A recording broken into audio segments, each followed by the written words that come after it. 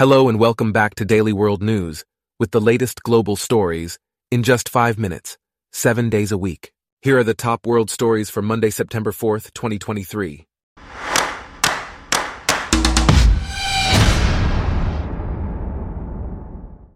Today's episode is brought to you by Blogcast, your personalized audio feed, available on iPhone and Android. First off, U.S. President Joe Biden expressed disappointment that Chinese President Xi Jinping will not attend the G20 summit in India.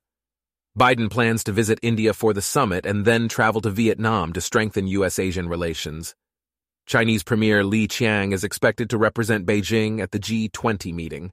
Biden emphasized the need for coordination between India and Vietnam and stated that it can be helpful. In other news, most stock markets in the Gulf ended lower on Sunday due to a contraction in factory activity in China, which caused subdued investor sentiment.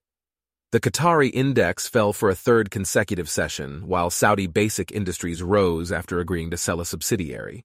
Egypt's blue chip index dropped, dragged down by declines in Commercial International Bank and El Saudi Electric.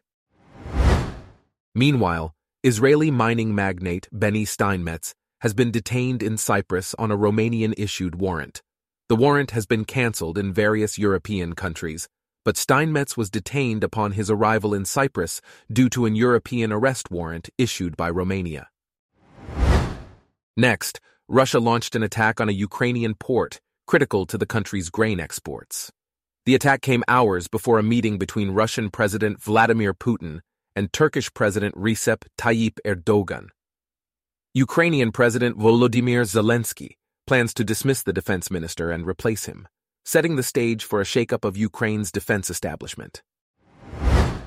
In other news, most stock markets in the Gulf dropped in early trade on Monday amid volatile oil prices. Qatar and Saudi Arabia bucked the trend and saw gains. Brent crude traded down, while Dubai's benchmark stock index dropped. First, Abu Dhabi Bank and Emirates NBD lost, while Saudi Arabia's benchmark index rose, aided by gains in finance, health, and materials sectors. Meanwhile, Swedish citizen Johan Flodorus has been imprisoned in Iran for over 500 days, making him a bargaining chip for Tehran. The arrest has been kept under wraps for over a year, and the Swedish and European Union authorities have not commented on the details of the case. The case is part of Iran's hostage diplomacy and is seen in the context of the growing number of arbitrary detentions involving European Union citizens. Next, South Africa's National Treasury announced plans to implement cost-cutting measures to rein in government spending. The measures include a hiring freeze and a halt in advertising new procurement contracts for infrastructure projects. The measures are in response to an ailing economy and shortfalls in revenue collection. Economists predict that South Africa will overshoot its budget deficit target this year. In other news, Kuwait has appointed Fahd Abdulaziz Al-Jarrallah as finance minister following the resignation of his predecessor. Key reforms in Kuwait have faced delays, including a public debt law that would allow Kuwait to borrow from international markets. Growth in Kuwait is expected to significantly slow this year due to lower oil prices and cuts to oil production. Meanwhile, Bavaria's leader, Markus Söder, has declined to dismiss Hubert Aiwanger, the deputy of the populist Free Voters, despite a row over an antisemitic leaflet.